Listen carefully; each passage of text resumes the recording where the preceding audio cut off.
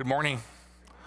Today we're going to be talking about the color red and the color of anger and how we deal with our anger. And I do want to give you a heads up. I'm going to pray here in just a minute, but we are going to be in the imprecatory psalms. So these are sometimes called the cursing psalms, and these psalms are real and they are angry. And some of them are uncomfortable to hear, and we're going to talk about them. But if there's small children in the room, I want to give you a heads up about a couple of these psalms. We're talking about anger today, and these are angry psalms. So let's pray together. We have Kids Zone going, Little Kids Zone. We have all that stuff going right now. If you want to check your little ones into there. All right. So let me go ahead and pray, and we'll get started. Heavenly Father, we thank you for today. We thank you for Jesus. We thank you for his grace. I want to pray right now in this room that anybody that is walking with anger, that we would begin to receive healing today through your word. We thank you again for Jesus. It's in his name that we pray. Amen. A young girl was writing a paper and came home to her dad and asked, "What is the difference between anger and exasperation?" And the father replied, "Well, it's mostly a matter of degree, but let me show you what I mean." He called up a man on his cell phone, put it on speaker so his daughter could hear, and the man answered, and he said, "Hello, is Melvin there?" And the guy was kind of frustrated. He said, "There is no Melvin here. Why don't you check your number first? I don't understand why you're wasting my time." And the guy kind of hung up.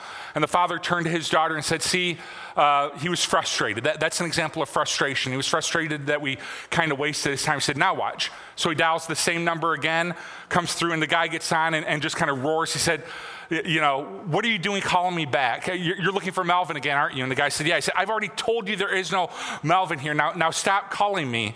And the father said, "Now you see, this is exasperation." And now he's getting angrier and angrier, and all of that. He said, that's an example of that. And he said, "Now let me just show you what utter frustration looks like." And he calls a third time, and the guy just roars on the phone. He said, "Now you're calling me a third time." He said, "Hello, this is Melvin. Have there been any calls for me?" So I want to ask you a question as we get started together and I want you to really think about this, about what makes you angry. All right, and really think about that just for a minute. What made you angry? What makes you angry? I came across a list that they'd actually done a little research with this and surveyed a lot of people about what makes people angry. And let me give you the top 10 things of what's making us angry as a culture right now. People talking to you while you're trying to work is number 10. 9 is people talking during movies. A lot of these are people talking based, right? So people talking during movies. Number 8 is screaming children. Number 7, I'm literally just reporting the survey. I thought about keeping this out, but I didn't. But number 7 on the list was Donald Trump as our president. Number 6 was nosy people. Number 5 was bad drivers. Number 4 was slow loading screens on our computers. Number 3 was liars. Number 2 was people who take credit for your work. And the number one thing making us angry right now is being blamed for something you didn't do. So, anyone got anything on that list, just out of curiosity? All right. If you've got all 10, see me after church and we'll pray for you, okay? So, I want to ask you, do you think we're more angry as a culture? And I'm not sure I would describe us that way. My dad just turned 70 this year, and he used to tell me a couple stories about that he would go to work during some union riots and stuff, and he'd pull up to work, and there'd be people with baseball bats like banging on his car. All right, so that's a pretty angry culture. But here's what I do think. I do think we have more access to read about other people's anger and to vent our own anger than maybe we ever have before. Just 10 years ago, 20% of people had a social media account. So 10 years ago, 20% had a social media account. This year, that number is going to rise above 80%. right? So we're on social media, we're venting our anger, we're reading other people venting their anger. And so I think the ability to express anger, the ability to express frustration is what's increased, not necessarily our anger as a culture. But let's talk a little bit more about anger before we get into the Psalms, because one thing that we do know is that there were times when Jesus expressed anger. Right? So the idea that never be angry, all anger is wrong, that's not true. There were times when Jesus expressed anger. I want to show you a story. This is probably the most famous time that Jesus ever expressed anger. Let me put this on the screen for you. It says, Jesus entered the temple courts and drove out all who were buying and selling there. He overturned the tables of the money changers and the benches of those selling doves. It is written, he said to them, my house will be called a house of prayer, but you are making it a den of robbers. The blind and the lame came to him at the temple, and he healed them. But when the chief priests and teachers of the law saw the wonderful things he did and the children shouting in the temple courts, Hosanna to the Son of David, they were indignant. Right? Do you hear what these children are saying? They asked him. Yes, replied Jesus. All right, have you never read, from the lips of children and infants you have ordained praise? And he left them and went to the city of Bethany, where he spent the night. So a little bit of background on the story. If you were to travel to Jerusalem and for a festival, you would be kind of required to offer a sacrifice while you were in Jerusalem for the festival that you were celebrating. Now, if you were poor, or if you didn't have a lot of money, Jewish law allowed you to sacrifice turtle doves. Right? It was a lot cheaper way to do the sacrifice, and the Old Testament allowed for you to do that. So Jesus walks in, and what he observes is that those in particular that were there for the turtle doves, so that this is the poor, those that don't have a lot of resources, they were being taken advantage of. They were being overcharged for their doves. And so Jesus has an angry reaction. He overturns the money changers, and he drives them out, and then he does something really interesting. He welcomes in the blind, he welcomes in the lame, he welcomes in those that were considered poor by the religious elite, those that embodied that group. He welcomed them in, and he began to heal them. So notice what happens here, all right? This is very important, I think. He has an angry moment. Listen, there are times to be angry, right? There are things that you should be angry about. Anytime you can read the newspaper, you can see some of these terrible things that happen. There are moments to be angry, but then he immediately follows it up with loving and serving those that are being mistreated. So it's one thing to be angry. Anybody can be angry. It's one thing to be angry. It's another thing to do something positive about it. Right? And this is the example that Jesus sets for us. This is what we mean by righteous anger. Punch one is what you're doing is wrong. Punch two is let me show you what is right. So I have two concerns. My number one concern about our culture is that there is a lot of anger and not much serving and love. Can I get an amen, right? Right? We are angrier than we've ever been, but you don't see a ton of people serving and leading a movement that way. A movement that is solely based in anger will not go anywhere. A movement that starts with an angry reaction and then seeks to resolve it will change the world. Right? And so that is my first concern, is that there's a lot of anger, there's not a lot of movement towards positive solutions. And my concern number two, and this is what the rest of the sermon's going to be about, that first thing, if you've been here for years and years, you know I sometimes do that. That's just like a vent I have, all right? So now we're going to get to the sermon, right? Is that we don't know what to do with our anger.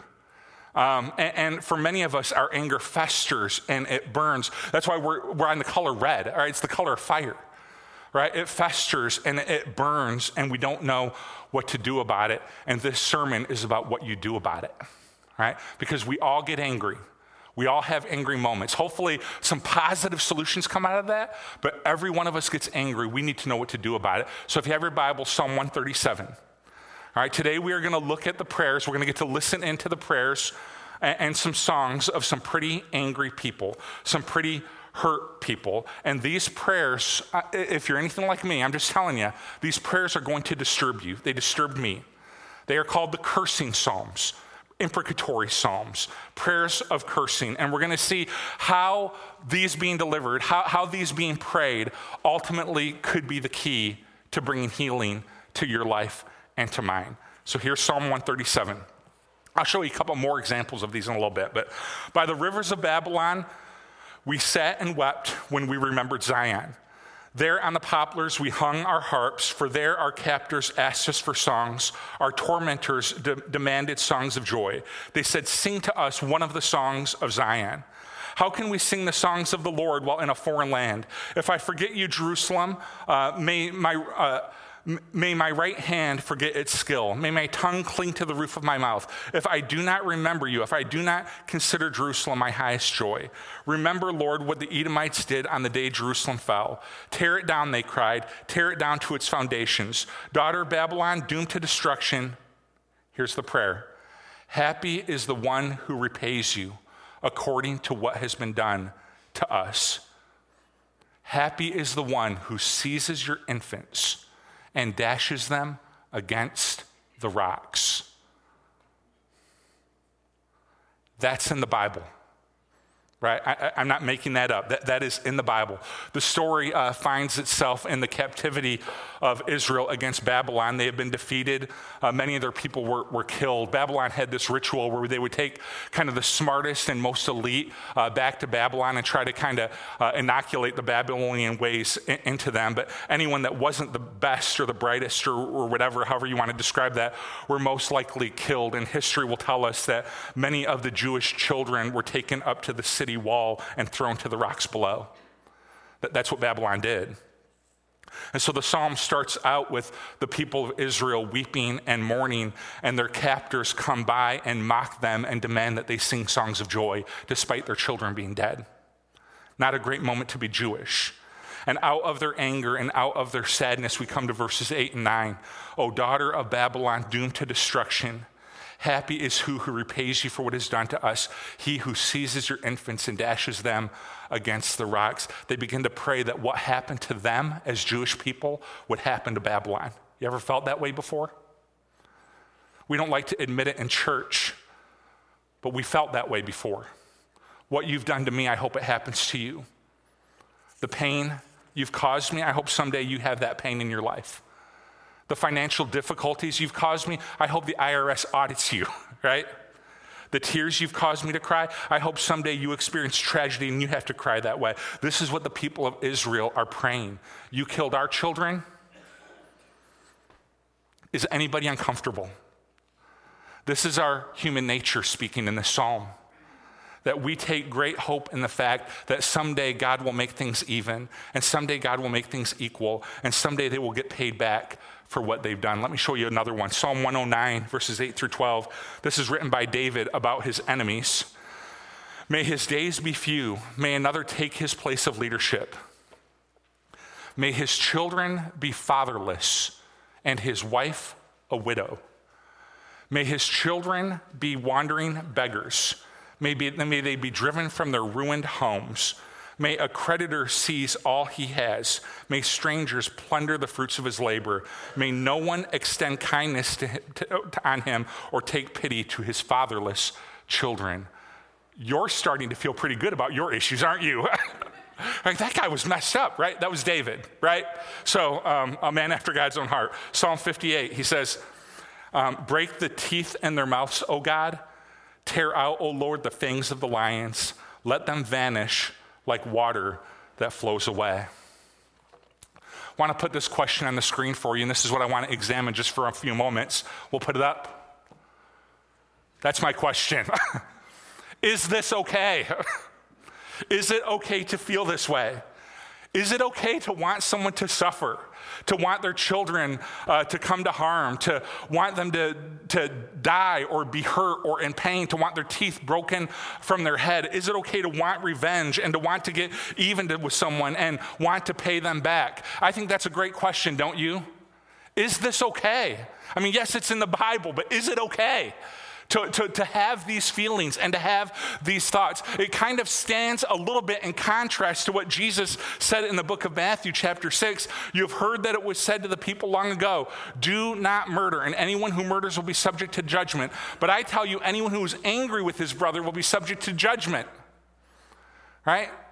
And yet we have these psalms, brutally honest. So let me put this question on the screen next. Is it okay to feel this way? Right? Is it okay to feel this way? We have to be honest that I don't think the scripture would teach us that it is okay to want these things. I don't think that's the point of the psalm. I think the point of the psalm is that sometimes we do. Sometimes we're angry, and sometimes we want revenge, and sometimes that finds its way into our heart. I think these psalms are just brutally honest sometimes about our human nature. So I don't think the psalm is trying to teach us it's okay to feel this way. I think the psalm is identifying that sometimes we do. These psalms were not trying to give us a license to feel anything we want or to do anything we want. I think they're being honest. They're not trying to make an argument about, hey, isn't anger cool and hip and the way to go, right? So what are these psalms trying to teach us?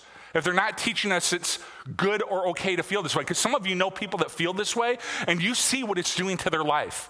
They are angry, embittered people, and it is having an impact on their relationships. It's having an impact on their soul. It's having an impact on their relationship with God. They are just angry all the time. So we know that these feelings can lead to damaging places. Here's what I think the point of the Psalms, of these imprecatory or cursing Psalms is. Here's the point. If you feel this way, you should bring it to God. That's the point. That is the point of the Psalms. If you want revenge, if you are angry, if you are bitter, if you want to get even, you should pray that prayer. Right? God's a big God. He can handle it. Trust me. Right? If you feel that way, you should pray that to God. We see this in the cursing Psalms that we looked at today. And you should get into as much graphic detail as you want to get into. You should be totally honest with God. That's the point of the imprecatory Psalms. It is, man, if you are embittered and you are angry and you want revenge, the point of the cursing Psalms is not that it's okay to feel that way. The point of the imprecatory Psalms is if you feel that way, give it to God. Give it to God. Give it all to God. Be as brutally honest as you want to be. And I believe it's in the process of praying a prayer like that. I really believe this. We're going to talk about this in a few minutes. I believe it's in the process of being honest with God that we will find healing for our hearts. All right, some of you, I'm going to ask for a show of hands for how many of you grew up the same way I did. I grew up in a family of stuffers, right? We didn't talk to God about our anger. We didn't talk to each other about our anger. We stuffed, right? And we're good at it, right? So how many of you grew up stuffers, where these sorts of things were not talked about? You really hate church today, and that's okay, all right? All right? I don't know if we should be talking about this. It's really going to be okay. It really is, all right? I grew up in a family of stuffers, and I think part of it was we were kind of new to church. When my parents went to church the year I was born. Something about me told them they had to get to church, but they went to church the year I was born, and we were just learning in it and growing in it. But somehow we came to the conclusion that we're never going to kind of voice being angry or wanting revenge or any of that stuff. We're not going to give a voice to that. And if you grew up that same way, here's what you know is true. Usually you don't bring that to anyone. Right? Some of you grew up in a family that would do almost anything to avoid saying they're upset, even to God. And as a result of stuffing, some of you have people in your family, and Thanksgiving's coming up, and you know that this is true, that they are still just as angry and just as bitter about things that happened 20 years ago. They're just as angry today as they were 20 years ago. And you'll sit around a big Thanksgiving meal this year, and they'll start talking about it, and you're like, man, you're still angry and you're still bitter about that.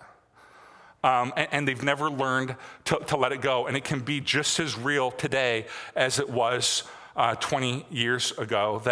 And I think it's important that we take a time out here just for a minute, because I want you to notice in these cursing Psalms that almost all of these Psalms have to do with legitimate pain done to people. All right? So we're not talking about some of the everyday annoyances or pet peeves, right? We're not talking about someone getting cut off in traffic. God, leave their child childless, right? Or fatherless, you know. That's like, whoa, you need to talk to someone about that, right? We're not talking about someone talking during your movie. May their child be dashed against the rocks. Stop talking during the movie. It's like, whoa, all right, overreaction, right? We're not talking about getting a speeding ticket. Break the teeth in his mouth, you know. No, we're talking about people that have been actually hurt by actual events. This isn't a pet peeve thing. We're talking about the person that had the affair and left. We're talking about the abuse victim as a child. We're talking about the divorce that left you reeling, and you're angry, and you've tried stuffing it, and at times you've tried getting even, you've tried forgetting it, and you don't know what to do. And here's what I want to encourage you to do this morning. Pray. Be brutally honest with your Heavenly Father. He can handle it. I promise you, He can. Tell Him how angry you are. Tell Him how embittered you are. Tell Him what you would do if you were the God of the universe and you were in His place, and begin the process of being healed by Him. So let me tell you, there's two transactions that take place when we pray this way. I really believe this. One is, we are releasing our anger and giving it away. All right, so when you stuff it, you keep it inside. Right? So you stuff. A lot of times, a lot of people actually have some digestive problems over this, right? And science is just kind of catching up to this, that a lot of it is we've stuffed it down to here, right? And so our body is demonstrating for us that we've stuffed it down so much. It's having we're having an internal reaction to a heart issue. And so one of the things that praying does is it creates a transaction where we give our anger to God, who can handle it. And so this is one of the things that happens in the cursing Psalms. God, we are angry at Babylon. We are angry about what they did. We can't believe that they did this. You are taking your anger that is in your heart and you are giving it away to God, who can handle it.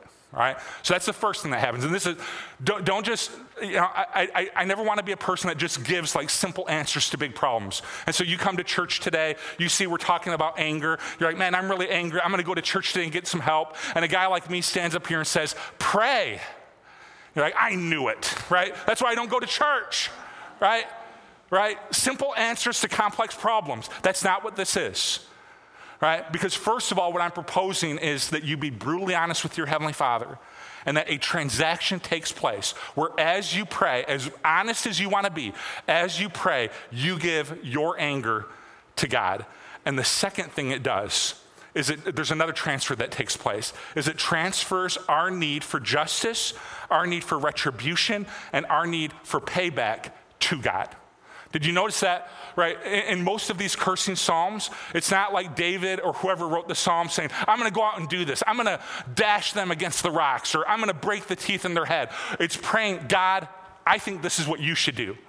Right? It's maybe giving God advice, you could say, that not that God needs it, but this is one of the transactions of these cursing Psalms is, I feel a need for justice, I feel a need for payback, I feel a need for retribution, and God, I am transferring that from me to you. You be the God that you are, that you have always have been, that you are a God of justice. So I'm going to give that burden of justice to you. And that's exactly who He is. He is a God of justice. And so this is a powerful part of these prayers. It is, God, you do justice. God, you do retribution. God, you do payback. Because as a human being, I absolutely should not be in charge of this. And so, God, I'm feeling it. I want to be honest about what I'm feeling.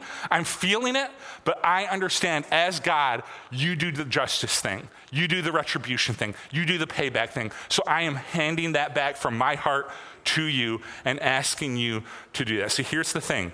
When we hold on to revenge, to revenge, it holds us back from healing. It does. And for some of us, revenge works two ways. Some of you grew up like I did. We're stuffers, right? Peace, right? Stuffing, right? We're stuffers. And here's what sometimes happens is you would never do anything because you're like me and you're really nice, right? So you would never do anything. But you think about what you would do. Right? Am I preaching to anyone? You're like, oh, if I got them in a room. If I got them in a room. And you start thinking about what you'd say. And you start thinking about it's like, oh, if I drove over to that apartment complex and I saw their car, let me tell you. And you think about this all the time, about what you would do if you weren't so nice. And it's great that you're nice. Right? We're Christians. We're supposed to be nice. So but you think about it, and so it's blocking your healing. It's blocking you from being able to be healed. And some of you, all right, I'm not, going to point you out or whatever, or ask you to raise your hands. Some of you do stuff, right? And here's what happens in this case, is that you would say, man, I'm just trying to even it up a little bit. And I'm just trying to get even. I would never go above even. And what happens is this becomes a lifelong thing. And the truth of the matter is, years and years ago, you were even.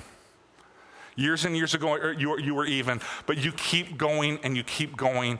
You're trying to satisfy a craving. You're trying to satisfy an itch that can never be satisfied because retribution's not your job.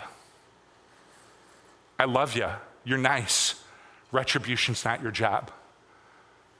Vengeance is mine, saith the, right? Vengeance is mine, saith the Lord. Not vengeance is mine, saith Steve. And you ought to be grateful that's true, right? Right? I'm grateful it's true for you, right? This isn't our job. And so one of the things that it does, one of the things cursing, what just brutally honest prayers does, is God, I know what I would do, but God, and you tell him. If you want to tell him, you can, right? I don't know if you're looking for any advice, God, but may their car not start in the morning, whatever you want to do, God, right? Yeah. God, I'm handing this back over to you. I shouldn't have been holding this in the first place. So God, this is what I would do, but you're a God of justice, and I am going to leave it with you. And then at the amen, when you say amen, you leave it with him. You leave it with him. Some of you, this has been a really long thing, either imagining what you would do or actually doing something. But either way, it is holding you back from healing. And some of you have been stuffing, and your body is rebelling against it. Your physical health is rebelling against it because you've stuffed it so low. Today, I want us to unstuff. I want us to be honest with God. I want to tell him what we're thinking and feeling, and then I want us to leave it with him. We sometimes forget that God is a God of justice, that this is his job. I've told you guys this before, but one of kind of my pet peeves in Christendom is that we have this kind of belief that, man, God in the Old Testament seemed really like a curmudgeon almost, like really angry. And then it's like in the New Testament, something happens and he's like really nice, right? And we think, man, it's like almost like two different gods, and it's not. God is the same yesterday, today, and forever. There is grace in the Old Testament. There's grace and love in the Old Testament. There is vengeance and there is judgment in the New Testament. God is the same all the way through. But here's the truth of the gospel, and I think this is a real challenge for some of us that have been hurt. The truth of the gospel is that Jesus took the justice and wrath of God on the cross. Right? This is the story of the cross, is that Jesus took the wrath of God for us so that we could be forgiven and set free. And I think when it comes to this whole anger thing, all right, I'm going to preach to some of you here just for a few minutes. I think, if I can be honest, grace makes this challenging. Because I want you to think about what grace offers your enemy. Right? We talk a lot about what grace offers you. That grace offers you forgiveness and a clean slate, and you're right with God. Grace offers you that. I want you to think about what grace offers the person that hurt you. That if they come to Jesus, forgiveness is available to them as well. And it's scandalous, and it's unfair, and we might be tempted to say, where is the justice for me? And can I tell you something? You know where the justice is? That sin that was committed against you. I want to talk just about sins committed against us. That sin committed against you was satisfied on the cross. See, I don't see the justice. The perfect, blameless Son of God died for that sin. He died for the very thing that was done to you. Jesus died for that sin. And when it comes to my sin, and the way I hurt others, that should give me peace because I know I am forgiven through Jesus. that grace is available to me. And if the people in my life that I've hurt, when I've sinned against them, that I can come into Jesus, he offers me grace upon grace upon grace, and I am forgiven. When it comes to the sins committed against me, all right? When it's my sin, it should give me peace. When it's their sin, everyone look, it should give you freedom. And that is the thing I'm praying for you today. Freedom that the sin committed against, whether they've accepted it or not, there is freedom in knowing that the sin committed against you has been paid for. You don't have to make them pay anymore. It's been paid for. You don't have to make them hurt anymore. It's been paid for. You don't have to make things even. It's been paid for. So my prayer for you is that through the gospel, that Jesus paid for every sin, and whether or not your enemy accepts that free gift of grace or not, every single sin that's ever been committed, including the ones committed against Jesus Christ, were paid for on the cross. I want that to give you peace about your sin and freedom about theirs. That I don't have to be in the justice game. I don't have to be in the retribution game. I don't have to be in the payback game. That has been taken care of. That is God's job. And listen, if they're not a Christian, if they're not the person that hurt you, if they're not a Christian, listen to me, it's still God's job. Retribution, payback, getting even. It is still God's job. He's better at it than you. He's better at it than me. We leave it to him. Now, hopefully, my prayer for them, and I know you might not feel this way if they hurt you. My prayer for them is that their justice is achieved through the cross, because that's better. But here's what I know about God, and here's what I know about your situation. I hope it's achieved through the cross. It will be achieved. Justice will happen. But I am telling you, we are not the ones that should be doing it, because we're sinful and we don't see straight. And even the idea of them coming to Jesus and receiving grace upon grace upon grace, for some of you it bothers you because you're hurt. That bothers you. The idea bothers you because you want them to get their justice another way. And so we're not the ones that should be doing this. And so this morning, I want you to pray a prayer of brutal honesty to God. You tell him what you're upset about. You tell him what you think about what's going on. You tell them all about the hurt that you've experienced. And at the amen, you try your best to leave it with him. And if you find it creeping back in, guess what you're going to do tomorrow? You're going to pray a prayer of brutal honesty, right? You're going to tell God what's going on and what you think about your hurt. You're going to be honest with God. And then you're going to, at the amen, you're going to leave it with him. And then on Tuesday, if it's back, what are you going to do? You're going to pray a prayer of brutal honesty with God. And you're going to tell him what's going on. And I promise you, because I've personally experienced this, I did my college thesis on these cursing psalms. And it impacted me greatly because it was 4 years. I wrote the paper 4 years after my mom had passed away. And I was angry and I was bitter. And a guy that was friends of our family had really hurt our family right when we were down and needed his help the most. He betrayed us and hurt us. And this was 4 years later, and I was still angry. And my professor said, "What do you want to do your thesis on?" And he had introduced me to these cursing psalms. And I said, "I'm going to do my paper on the cursing psalms. I kind of like those," because I was angry and I was bitter. I'm just being honest with you. I kind of like these. And I started going through the research and I started studying, and I realized that this is not a license to feel hatred toward this guy that hurt my family.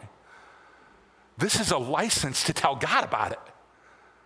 And we hide from him and we're scared of him, and we don't think he understands, or we don't think he understands betrayal, except that his son went to the cross for sins he didn't commit.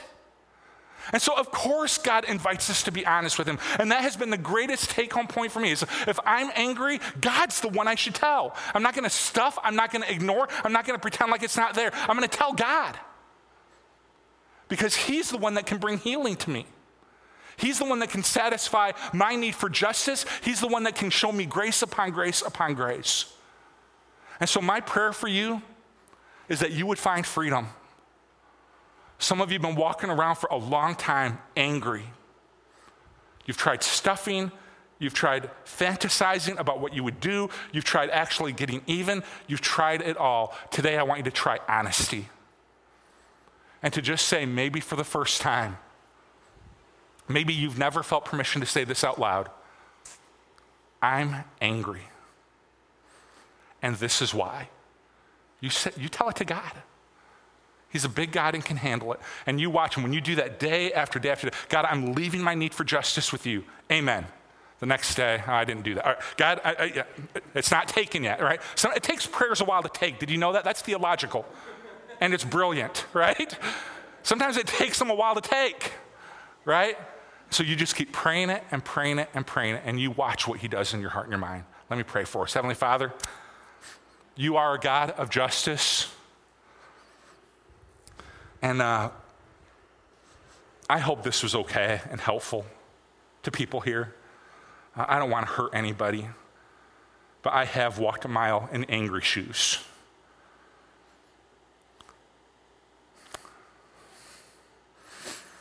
And my mommy and my daddy taught me to stuff. That's just what we did. They didn't know any better. That's what their families did. And it is through your word that I found the power of honesty with you. So today, I want to pray for our church.